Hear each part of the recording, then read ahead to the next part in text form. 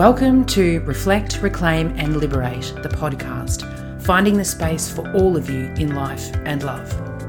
I'm your host, Sally Ann Hartnell, and this podcast is for anyone wanting to reclaim and liberate themselves in their relationships and their life. Wherever you are on your relationship journey, these conversations meet you right there, in soulful, deeply supportive D&Ms with me and interviews with other gorgeous humans, moving you from where you are to where you most want to be. A life and love completely aligned with your deepest desires to have it all on your own terms. If you're seeking a relationship and a life that lights up all of you, you're in the right place. I'd also like to acknowledge that this podcast is recorded on the traditional lands of the Wurundjeri people and pay my respects to elders past, present and emerging, and acknowledge them as the original storytellers of this land. Hello and welcome back to another episode of Reflect, Reclaim and Liberate. I had planned for this episode to be 17 divorce mistakes you can't afford to make, and I think that's going to take us way over time, so I'm going to split it into two. So here goes. The divorce mistakes that you cannot afford to make. And the first one is allowing your emotions to rule, making decisions based purely on your emotions, making important life decisions from an emotional perspective, from guilt, from anger, letting your emotions drive things and letting your emotions take over. It's highly likely that you are in an emotional activated state and you need the support and the guidance and most of all the capacity to make really smart decisions here that are going to support you long term. It's also important not to fight your emotional issues through your family law matter, through your divorce. It's important to keep financial decisions, financial transactions and negotiations really, really separate from your emotional transactions, because effectively your property settlement is a business deal and it's about money. And the family law system, the court, doesn't care how hurt or angry you are. So it's a massive mistake to be driven purely by emotion and make decisions purely from emotion, from an emotional standpoint, I should say. You need to be able to make smart decisions that will support you, your kids if you have them, and your future, your long-term future. So you need to put your emotions aside and make decisions objectively. So whatever that takes for you, dialing down your emotions, getting the right support so that you can not make the mistake of making a purely emotional decision. It needs to be practical, it needs to be objective, it needs to support your long-term future. The second mistake you can't afford to make in your divorce is about your kids. It's about impacting your kids more than is necessary. Of course, your children will be impacted. There is no way around that. They will be impacted and affected by your divorce. But you can make the mistake, even inadvertently, of making that impact more than it needs to be, more than it has to be. For example, using your kids to exact revenge on your ex, even, as I said, inadvertently. You might not even realize that you're doing it. But sometimes holding on really tightly to the control over kids and child caring arrangements is actually you wanting to punish your ex or get revenge. Also using your kids as messages between you and your ex, or asking them to report back on what's happening in your ex's household. Fighting for, in inverted commas, your kids when really it is about control and punishment rather than what is really in the best interests of your children. Of course, I am not speaking here to situations where there is abuse, coercive control, domestic violence. The best thing any parent can do for their kids during divorce is to respect and treat their other parent accordingly, but that has to be a two-way thing.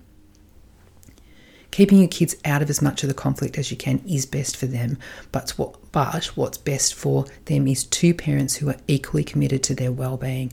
So this one is a little bit nuanced, but you can, even if your ex is not playing fair, you can minimize the impact you have on your kids by being really mindful and keeping their well-being front and center. The third big mistake you can't afford to make in divorce is wanting your day in court, wanting revenge, wanting justice. Yep, you might be really hurt and pissed off with your ex. You want to hear that judge bear down on them and say how bad he or she was. You want your day in court. But here's the thing, the judge may not necessarily see the situation your way. It generally, I think it's 30-something months in Australia at the moment. It takes a really long time and it's really expensive to get your family law matter into court. And as I said, the judge may not necessarily see things your way. And really, the law doesn't care about who did what, who said what, who is right, who is wrong from an emotional, moral, ethical standpoint. They care about the law. Sometimes it's just better to know in your head, in your heart, that you've done the right thing. You were right to find a way to settle your property matter, to settle your child caring arrangements without court, without revenge, without needing justice, and move on. The next mistake you can't afford to make when you're negotiating your divorce is jumping to the end. This one can be particularly costly, and I'm talking financially costly here. Jumping to the end, agreeing to a settlement, a property settlement, arrangements to just get out of the conflict, to finish it, to have it done, to have it over with. So many, and I'm going to say, I think it's gendered, so many women, not only women, but I think predominantly, say, I just want to get it over with. I just don't want to have to deal with him anymore. I want it over. I want it over now. And they jump to the end. They agree to something just to have it finished. Don't do this. Make sure you have crossed all the T's and dotted all the I's and looked at your options. This will take support. Do take some time to process that your relationship's just ended. Get the support you need, and this may mean counselling or therapy and not just your best friend and a bottle of wine on the couch. Get some coaching. Get some advice to know what your rights are, what you're entitled to, and then process what you think about it. Then think about it some more, because you're only going to get one shot at this property settlement. You're only going to get one go at it. And if you change your mind, then it may be too late. If you jump to the end and you sign, settle, just to get it over with, just to get out of the conflict and out of the overwhelm, there's no going back. The fifth mistake you can't afford to make, and there's 5A and 5B here, there's two parts to this, is not knowing your numbers. The first part of that is not knowing the numbers and you just accepting the numbers you're offered or presented, given by your ex on face value, just going with what you're told rather than you doing your own research. Now, I'm not one for automatically not trusting your partner just because you're getting divorced. And when I separated from Mike, he had more financial, not control, but he's a finance guy. So he had run the finance and I had trusted him throughout our relationship, throughout our marriage. I actually continued to trust him. But I did also get advice. I did get independent advice about the financial situation because I wanted to make sure I had crossed the T's and dotted the I's for myself. It wasn't that I didn't trust him, it was that neither of us had done this before. Neither of us had separated, divorced and split our assets. So I wanted to be really clear about what those numbers were and how they looked for our unique circumstances. So you need to know your numbers yourself, not just believe what you're shown or you're told. Don't just go with the numbers that your ex gives you. Do your own research and get a full understanding of your financial picture, your financial situation as a couple, as a family, all of the financial information of the relationship, what you own, what you owe, where it is, what's coming in, what's going out, where it's going, where it's landing. Know your numbers. And the second part, 5B, of knowing your numbers is work out what it's going to cost you to live each week. Know those numbers too. Maybe you're going to be on your own with the kids, so work out how much it's going to cost you before you accept or sign child support or spousal support offer from your ex. Most of us underestimate what we spend each week, and we can therefore sell ourselves short in a settlement by taking the first offer that is made to us and signing the first deal. But if you know your numbers, you can say, actually, what it costs to run my life and the lives of the children is X, and so I need Y. This is how it needs to look to best support our children. Also, factor in the cost, or the opportunity cost, really, I should say, of being primary carer. If this is going to be your situation, what this costs you in terms of your capacity to work. Are you going to put your kids in full-time childcare, go back to full-time work? Are you going to sacrifice a little bit of career time, energy in order to be present for them? How's that going to look for you? And what do you need to fund that? And yes, some of that is going to be superannuation. So don't sell yourself short. Know your numbers. Know what it's going to cost you to live your life. And so if you don't currently know everything about your income, your expenses, your cost of living, both now and projected for the future, you are going to be on the back foot.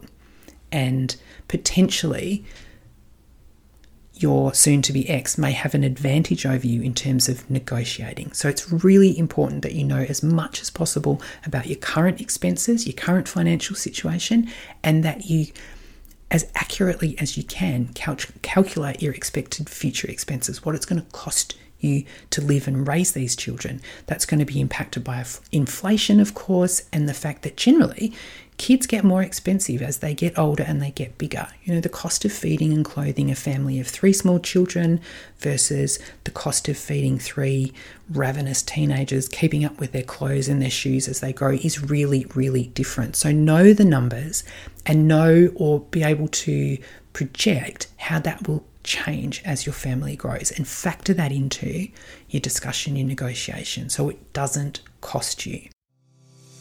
And just before we deep dive into the second part of this podcast episode, I want to remind you that there's always the opportunity to have a conversation with me, to book a free intro call if this episode is bringing up things for you and you feel like you're ready to take the next step towards working one-on-one with me. There's a link in the show notes to book your free intro call and to discuss coaching options, and I would love to be able to support you. The next mistake that is costly to make in divorce is not being clear on what your values are, what is important to you. This can be really, really costly. If you know what's really important to you, you don't get so stuck on the little things, because getting stuck in a negotiation, in a property settlement, even child caring arrangement, can cost you time, energy, effort, but also money. So, do you really care that much about the lounge suite or the dinner service? Or are you willing to let go of that? Don't sweat the insignificant things like furniture. Those things are replaceable. So if you can get what you need and buy the rest later, then do it. You'll burn up more than the cost of the couch in legal fees negotiating who's going to get it. So be smart, know what's important to you, and let the other stuff go. Focus on what is important by knowing what you value.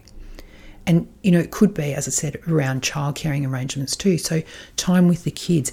Is it worth fighting for you? Is it worth fighting over who gets birthdays, Christmas, Mother's Day, Father's Day? Is that really important to you? Know what's really important to you before you step into the fight. Check in with your values. Why is this really important to you? And how can you shift or change things so that it's still aligned with your values, but there's a creative solution, a third alternative? Being really clear on what you value means that you don't spend time fighting over things that are not actually that important. The 7th divorce mistake you can't afford to make is expecting automatically your ex to be different. You know your partner, your ex-partner very, very well, and there are good reasons you're getting divorced. And some of those reasons are likely that you're not aligned in certain ways, or you don't agree with or value the same things, you don't show up in the same way, you probably don't like certain things about this other person. Maybe you've never liked them. But for example, if your ex has always been financially frugal, a little bit tight, don't expect him or her to suddenly be generous. Or if they've never really been emotionally attached to the house, or perhaps they have, whatever it is, maybe calm communication has never been their thing, or dealing with conflict in cooperative, healthy ways, whatever it is, don't necessarily expect him or her to suddenly behave differently or in the same way that you would. Expecting your ex to suddenly show up, to communicate, to negotiate in a totally different way is unrealistic, and it's going to cost you time, energy, heartache, and mental pain, mental load. Expecting them to change just because you're getting divorced can be really costly in that it takes you longer to come around to the negotiations. Maybe you're not expecting a fight, or you are expecting a fight. In some cases, aggressive behaviour, stonewalling, dismissive behaviour, control, bullying actually increases. So my tip here is expect what you've experienced throughout the relationship and prepare for that. You know your ex-partner very, very well. Expect them to show up just as they always did, and maybe even to escalate their usual normal patterns of behaviour. The 8th divorce mistake you can't afford to make is expecting or accepting that 50-50 is fair. In life, and particularly in a separation, divorce, property settlement, 50-50 is not always fair.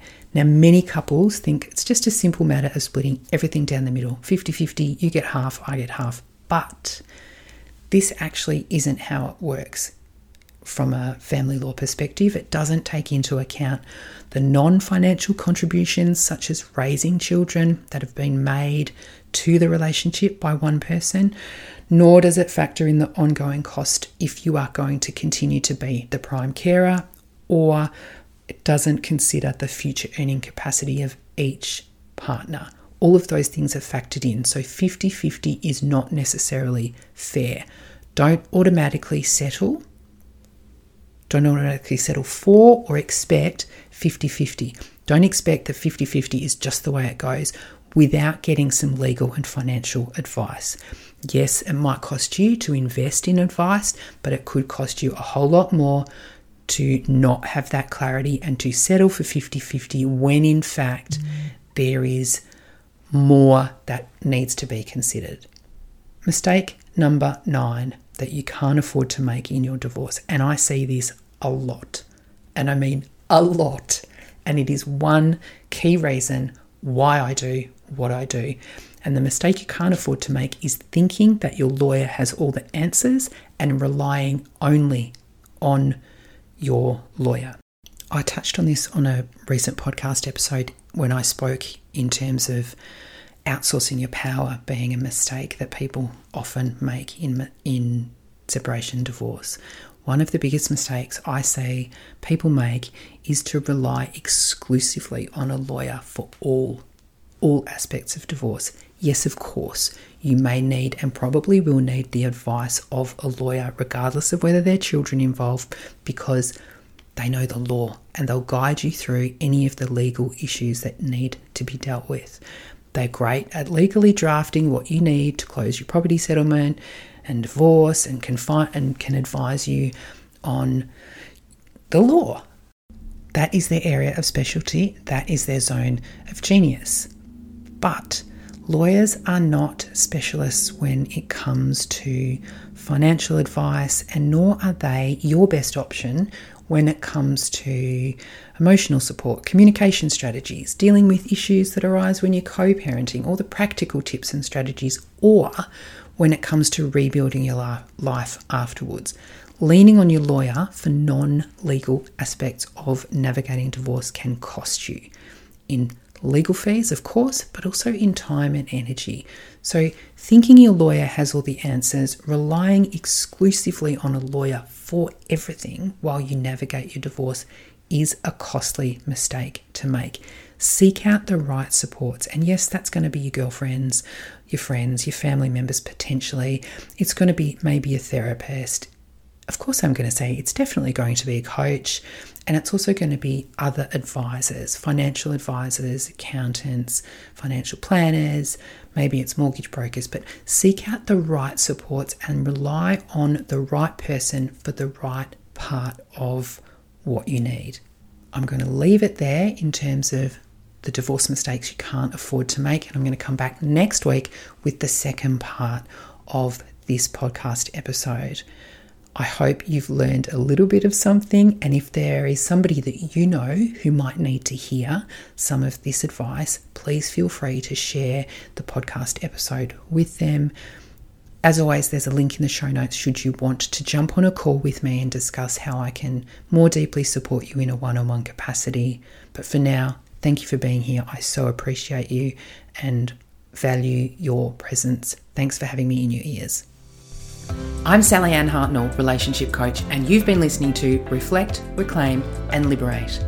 You can follow me on Instagram @Reflect Coaching, and if you can think of anyone who would love this episode, please share it with them.